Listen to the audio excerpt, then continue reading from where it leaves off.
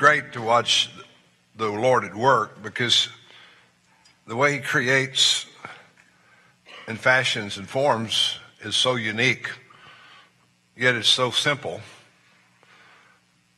How God ties things together and actually purposes into your life the things that will set you on course for the things that are to be. One of the things about the new year is that it gives us a sense of anticipation. How many feel that? Where we're anticipating something greater than what we've known.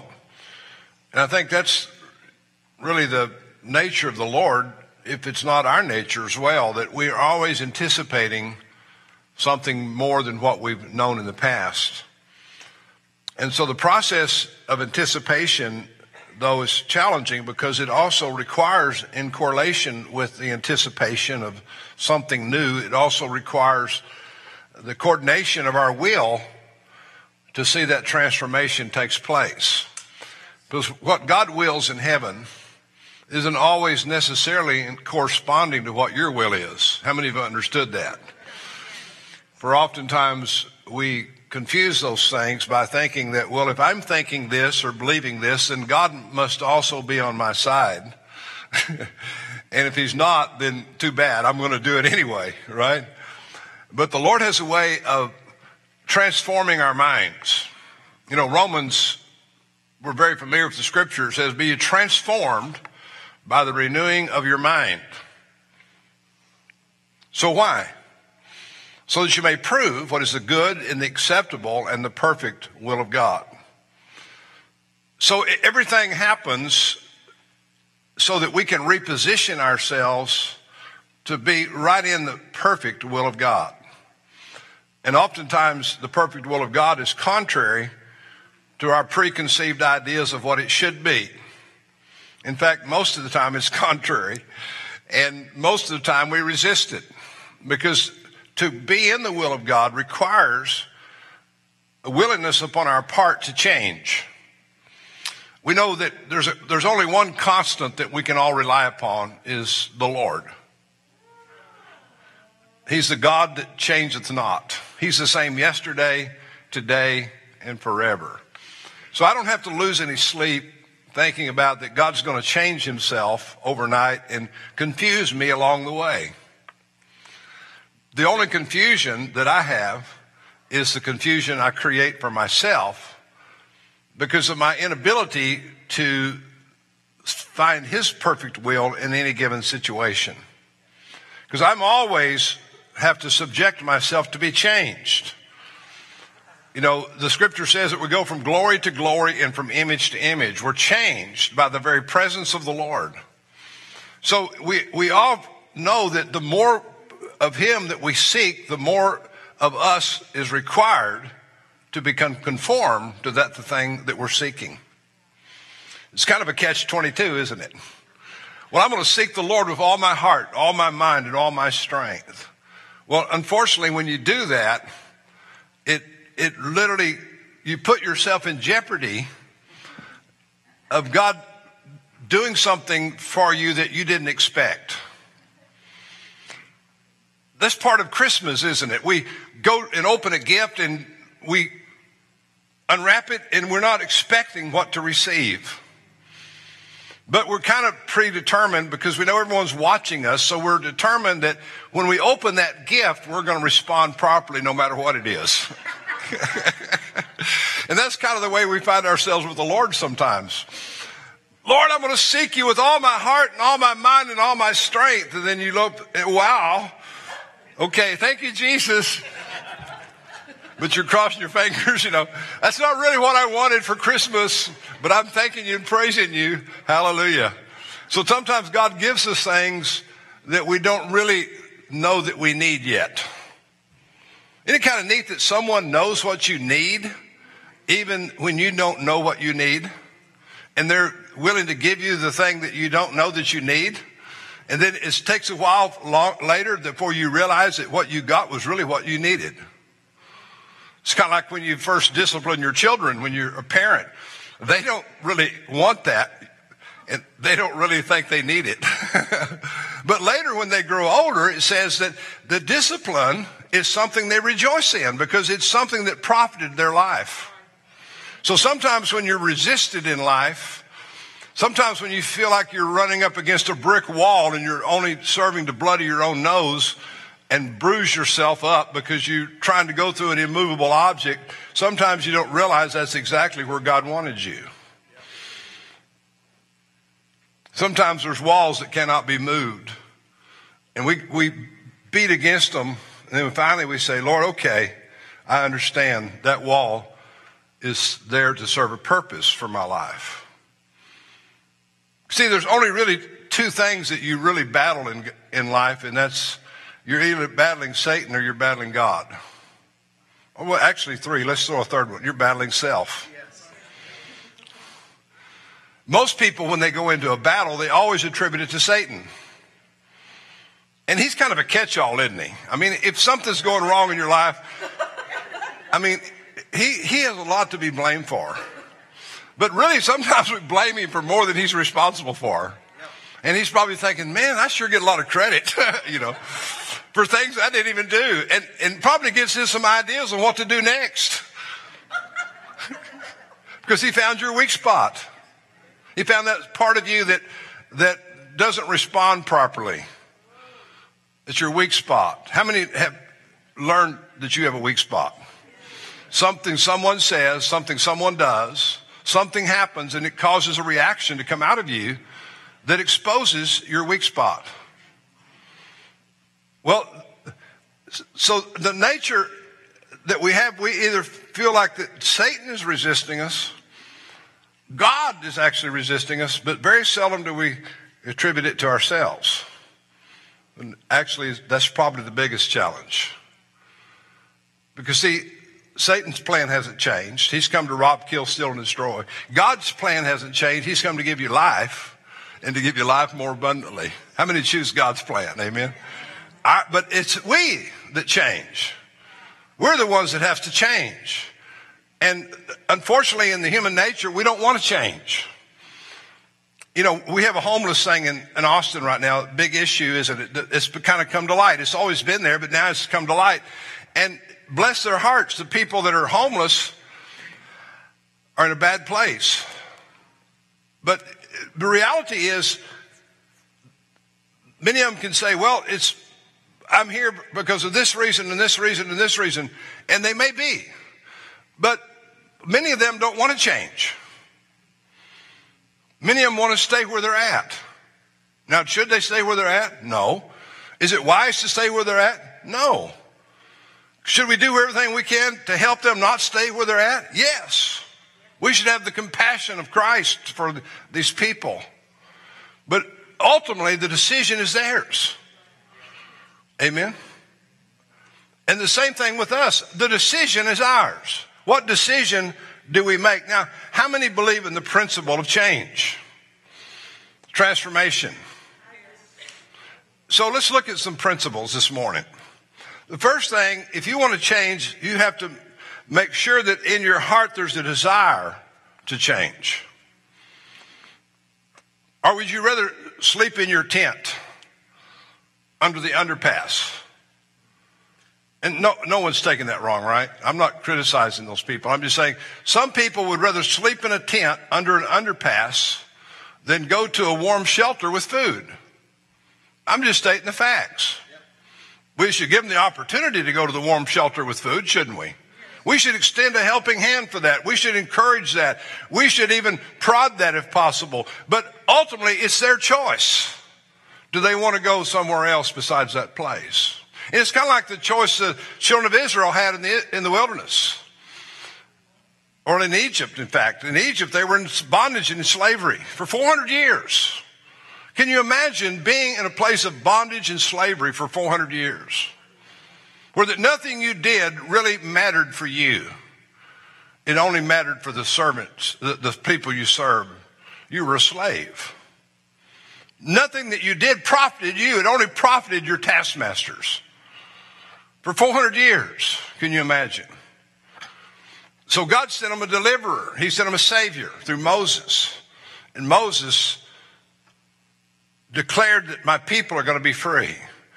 And in order for that freedom to come, it took a massive moving of God in order to get everyone's attention.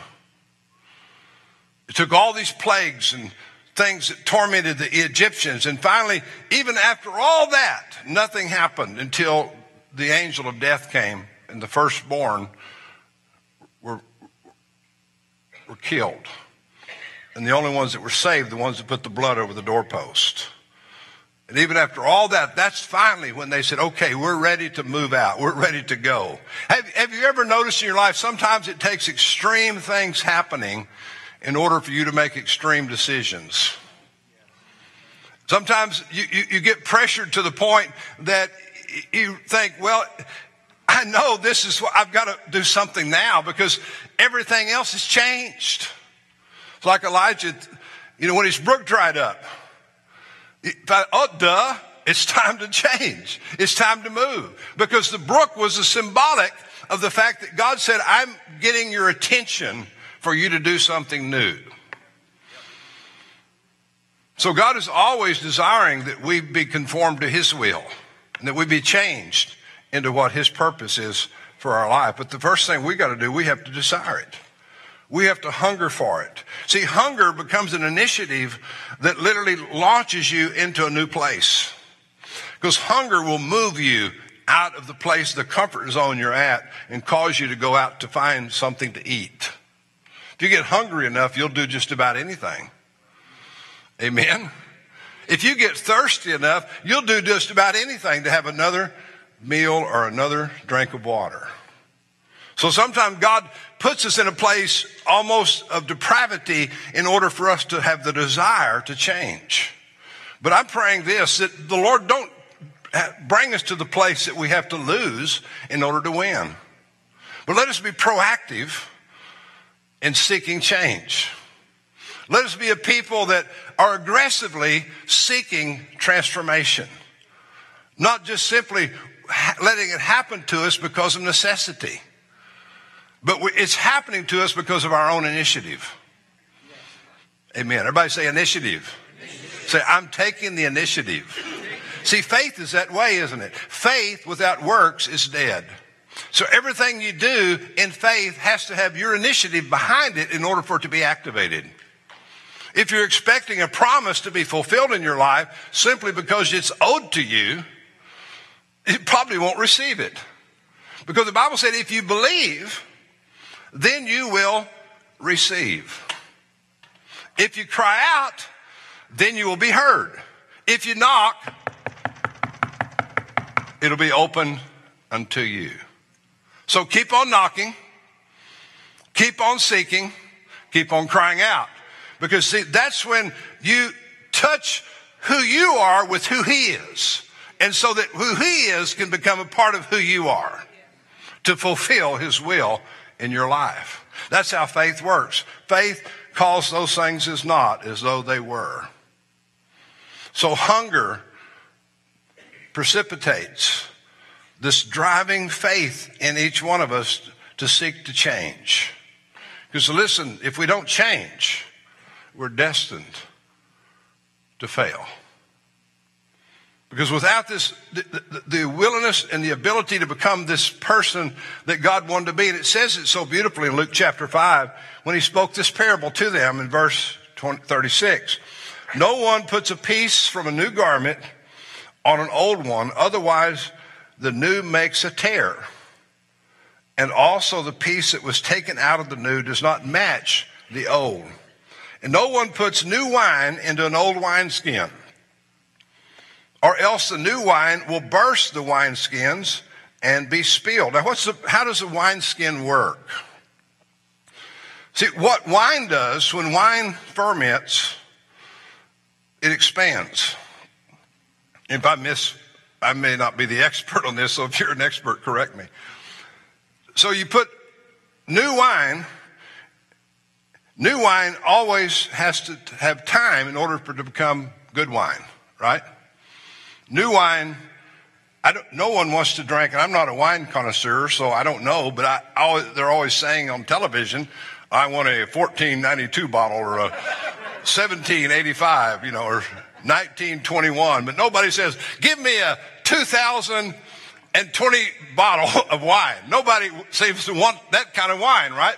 Because new wine needs time in order for it to transition and become expressive and full-bodied and tasteful and satisfying.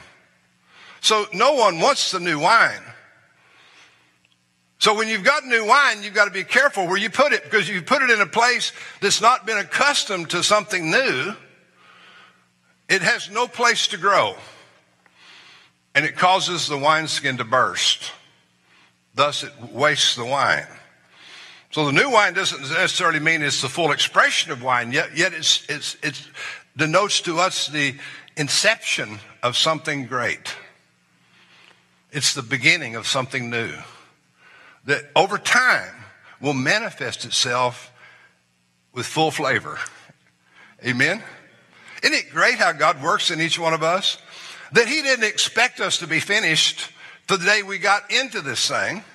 He knew that it'd be a process. Maturity is never something that happens overnight. Maturity is always something that takes place over a period of time. By continued exposure to the thing that creates maturity, causes maturity to happen. The Lord said, line upon line, precept upon precept, here a little bit, there a little bit, I bring forth a kingdom that can be revealed. Aren't you glad that you're in the process of maturation? That you're in the process of fermentation? That you're in the process that one day you're going to become that sweet-smelling savor unto the Lord, that you're going to become that fragrance to the earth, amen? That everyone's going to say, look at you, I'm going to taste you, and you're going to taste good. Because I see what Christ has done in you, what he's created in you. Now, it doesn't mean it has to be a long, drawn-out process, because maturity is not defined in years the way we define maturity. Maturity is not defined in a certain space. Maturity is defined by your compliance and your willingness to be transformed.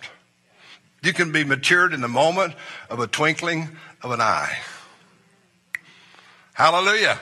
You can be transformed from one thing to the next thing as fast as you can say it. Or you could take an eternity to get there. It all depends. Are you willing to be a new wineskin and receive the new wine of the kingdom? So change always begins with desire. And it said if you drank the old wine, you won't really want the new. Some people are just content to live there in that little tent. They ain't much, but it's their tent. Some of us are happy it's because it's our tent. And if we looked at it objectively and stood away and looked back at it, we'd say, that really isn't much of a tent. But as long as we're in that tent, it's like a mansion. But the Lord said, I've got something greater for you. I'm going to go and I'm going to dwell in a new place. And where I am, there you're going to be with me. In my Father's house are many mansions. There's many places to live in him.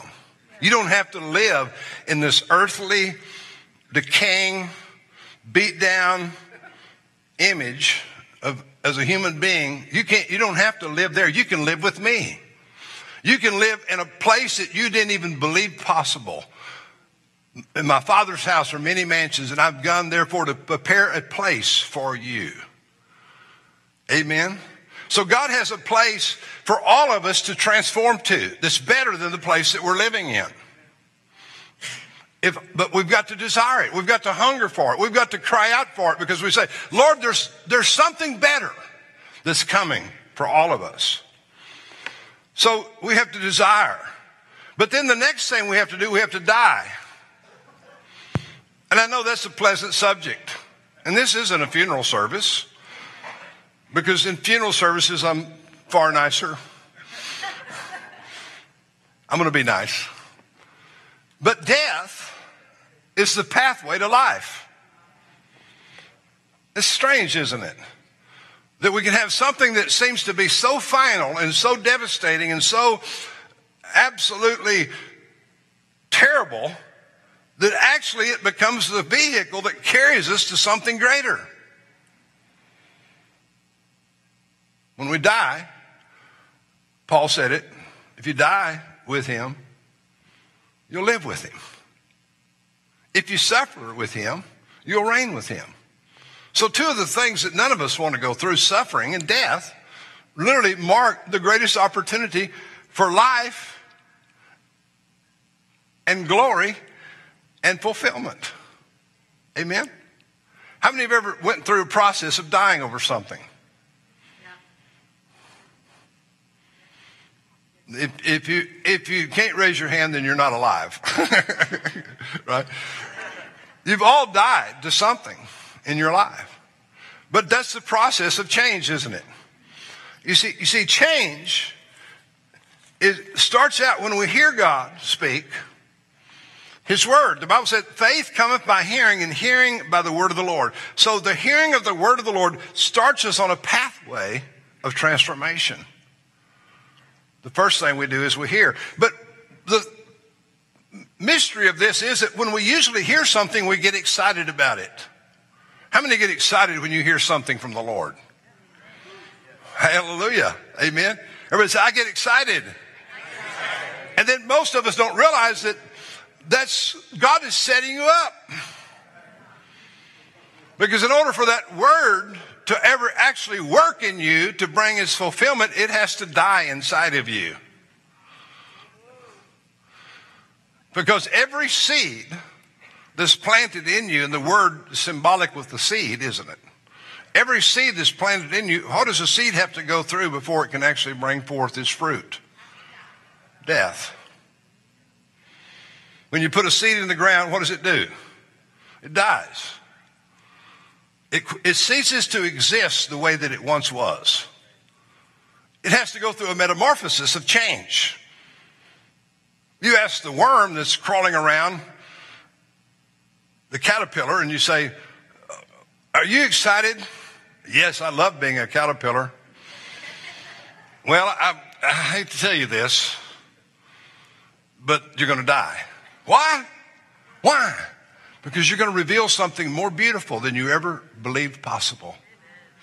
Most beautiful monarch butterfly is going to come forth out of this old ugly carcass called a caterpillar. I mean, if you ever seen one beside each other, the caterpillar and the monarch, how could you say that it's even the same thing? It has no resemblance. I mean, nothing is the same. Well, it's the same thing in the Lord, isn't it? When we die, we're transformed to a brand new man that has no resemblance to the man that we used to be. The man that was disobedient, the man that lived for himself, the man that lived in sin, the man that lived in his own will. Now we've been transformed into a creature that the old man wouldn't even recognize, because this is a man that lives to comply with the will of God, lives to serve someone higher than himself, lives to walk in the newness of life. So this death that we see, Christ illustrated it to us, because here he was, a man born in the Spirit of the Lord came in, became flesh among us and dwelt among us. The part that is hard to wrap your head around is that here we had this monarch butterfly inside this earthly caterpillar all along. Here we had the God of heaven. The very nature of God himself was resident in human flesh. And we couldn't see this thing that was in him, and so we rejected him. We scorned him. We humiliated him. We beat him. We nailed him to a tree because we couldn't see who he really was. He was there all along. And the very thing that we thought we were accomplishing by killing this man did the opposite of what we thought it would do. and what Satan thought it would do. It released the glory of God to the earth. Now, Christ himself went through this process because he was a man 100%, but he was also 100% God. It's a paradox, isn't it? How could someone be a God and be a man at the same time? I'm going to ask you that question. Because all of you that are born again here this morning are both of those things. There's a Christ in you, but you're also a man or a woman that's limited by the very things that men and women are limited by, our flesh. So Christ went through this process and he had to walk through it, but he did it not only for himself and for the kingdom of God and for all of us, but he gave us a pathway to follow. He said, let this mind be in you, which was also in Christ Jesus. He humbled himself and became obedient even to the point of death. So everybody say, this is my mind. And in my mind, I'm like Christ. I'm to humble myself and be obedient even to the point of death. Wow. Why? Because the Lord wants to bring a change in you like you can't believe. And he came to the Garden of Gethsemane before he went to the cross. And during this time of the garden, they were praying. And he cried out to the Lord, and he suffered so much in his old nature, the nature of the flesh. He said, oh, my God, if it be possible, let this cup pass from me. And he strove so deeply that he sweated drops of blood. Then he finally said, okay, God, nevertheless, let your will be done, not mine. He came to the point of surrender. You see, the first step to change is not only desire it, to hunger for it, but the next step is to surrender to it.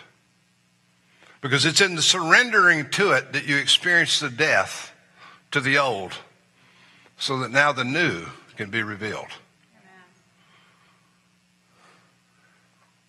There's always a difference. You see, when you're going towards the cross, it seems to be a very daunting proposition because the cross was on a hill. When you're going up one side of the hill towards the cross, guess what? You can't see the other side. I mean, you have no clue what's on the other side. And even when you get closer to the cross, you still can't see the other side because the very shadow of the cross itself blocks your view. It's only when you get on the cross that you're finally able to glimpse the other side of what the cross offers to you. But that's where faith comes in. Faith doesn't allow you to see beyond it until you're obedient to it. When you're obedient to it, then you'll begin to see what lies before you. So one side of the cross is bleak, and the other side of the cross, wow, it's awesome. And it said that Jesus, it says in Hebrews chapter 12, that he endured the cross, despising the shame for the glory that was set before him. So it was only when he got on the cross that now he could endure it, because the joy that was set before him. All of a sudden, pow! This struggle, this pain, this hardship that he went through just to get to that place, now it's all worth it, because now I can see what it's going to accomplish in my life. It's going to accomplish something that I have not seen, nor ear heard, nor even entered into my heart.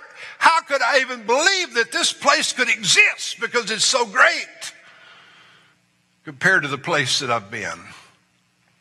So change always leaves you in a far better place than the place that you've been, because you had to go through the process of change. First, you hear. Second, you obey. Third, you yield and submit. Fourth, you climb up on the cross. Fifth, you walk in the fullness of the freedom of what death accomplished in your life. Because it's only when you die that you're really free. I'm not speaking about your physical death. We're all wishing to live a long time, right? I'm talking about your heart and how you position your life before the Lord. It's a beautiful principle, isn't it? It's like Abraham. God took Abraham, this man that was living in the Ur of Chaldees, and here he was married to Sarah, and they were already getting old. They had no children. And all of a sudden, the voice of the Lord came one day to Abram, before he was called Abraham. Said, Abram, I want you to get up out of Ur of Chaldeans, and I want you to follow me. Well, where are we going? Well, you don't know. You're just going to go. See, oftentimes where you go and what you wind up, you don't really have a clue. And oftentimes God will lead you and you still don't know. Because there's a process of unfolding that must take place over a period of time, just like that wine that ferments in that new wineskin. So Abraham got up and he followed the Lord. And he went out to a place that he did not know where he was going. And the Lord said to him in verse 12 of Genesis, get out of your country, from your kindred, from your father's house, to a land that I will show you. Then I will make you a great nation. I will bless you. I'll make your name great. You shall be a blessing. I will bless those who bless you. I will curse them who curse you. And in you all the families of the earth shall be blessed. And because of Abraham's faith and courage to step out and his unwavering resolve to follow God, we all today are children of that faith. Abraham is a father in the house of the Lord because he led the example that in order to go to the promised land, in order to go to the place that God has, in order to go to the fulfillment, there must be a willingness upon our part to follow the Lord without question, without hesitation. There's got to be a courage in us, a faith that says, yes, we will, so that, Lord, you can. Yes, we will, Lord. So, Lord, you can. Lord, we will give everything. We will die. We will follow. We will obey so that we can receive. Now, what's the final deal? The thing you get out of all of this is that you get to receive the new. Amen? See, Jesus is the answer. If we just keep trying to put a patch on the old garment, if we just try to keep our tent supported under the underpass so that we can all say, this is our tent, and we love our tent, and we'll never let go of our tent. If we just keep doing that, then we're doomed to always live in a tent that really is not as impressive as we think it is. But if we follow the Lord the way Abraham did, then we're going to live in a house we're clothed from heaven, that descends from heaven. A house not built with the hands of men, but built by the very word of the Lord that creates a place of dwelling. Amen? So 2020, what's your resolve? What's your goal? You going to join the gym? You going to quit? You going to quit chewing?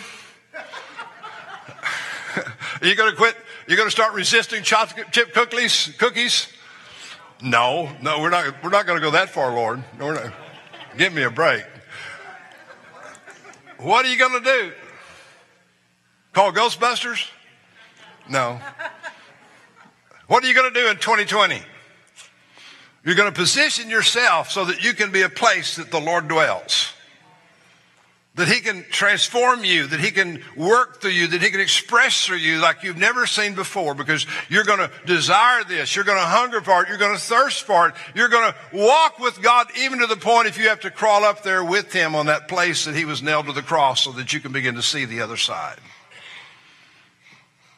Believe me, the view is far better from on top of the mountain than on the mountain that's been shadowed. The mountain's been shadowed. It's far better on the top, because on the top you can see the sunrise. You can see the breaking of a new day. You can see the dawning of a new day. You can see the dawning of the kingdom in your life. You can begin to see something that's so expressive that will confound everything that you've ever seen before. You know, Caleb said and Joshua, they entered into the promised land. There were only 2 out of the spies that gave a good report, and all the rest of them were fearful. But Caleb, it said, was a man with a different spirit. He had a spirit that would not quit in the midst of adversity.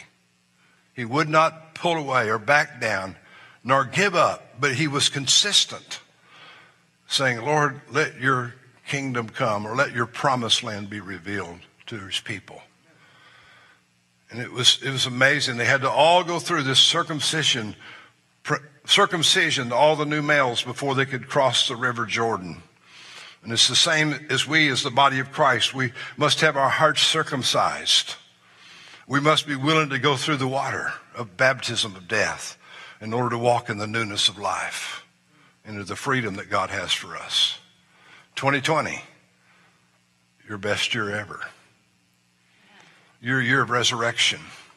Your year of unparalleled expressions of God's glory upon your life, because you've been willing to reach in for the new.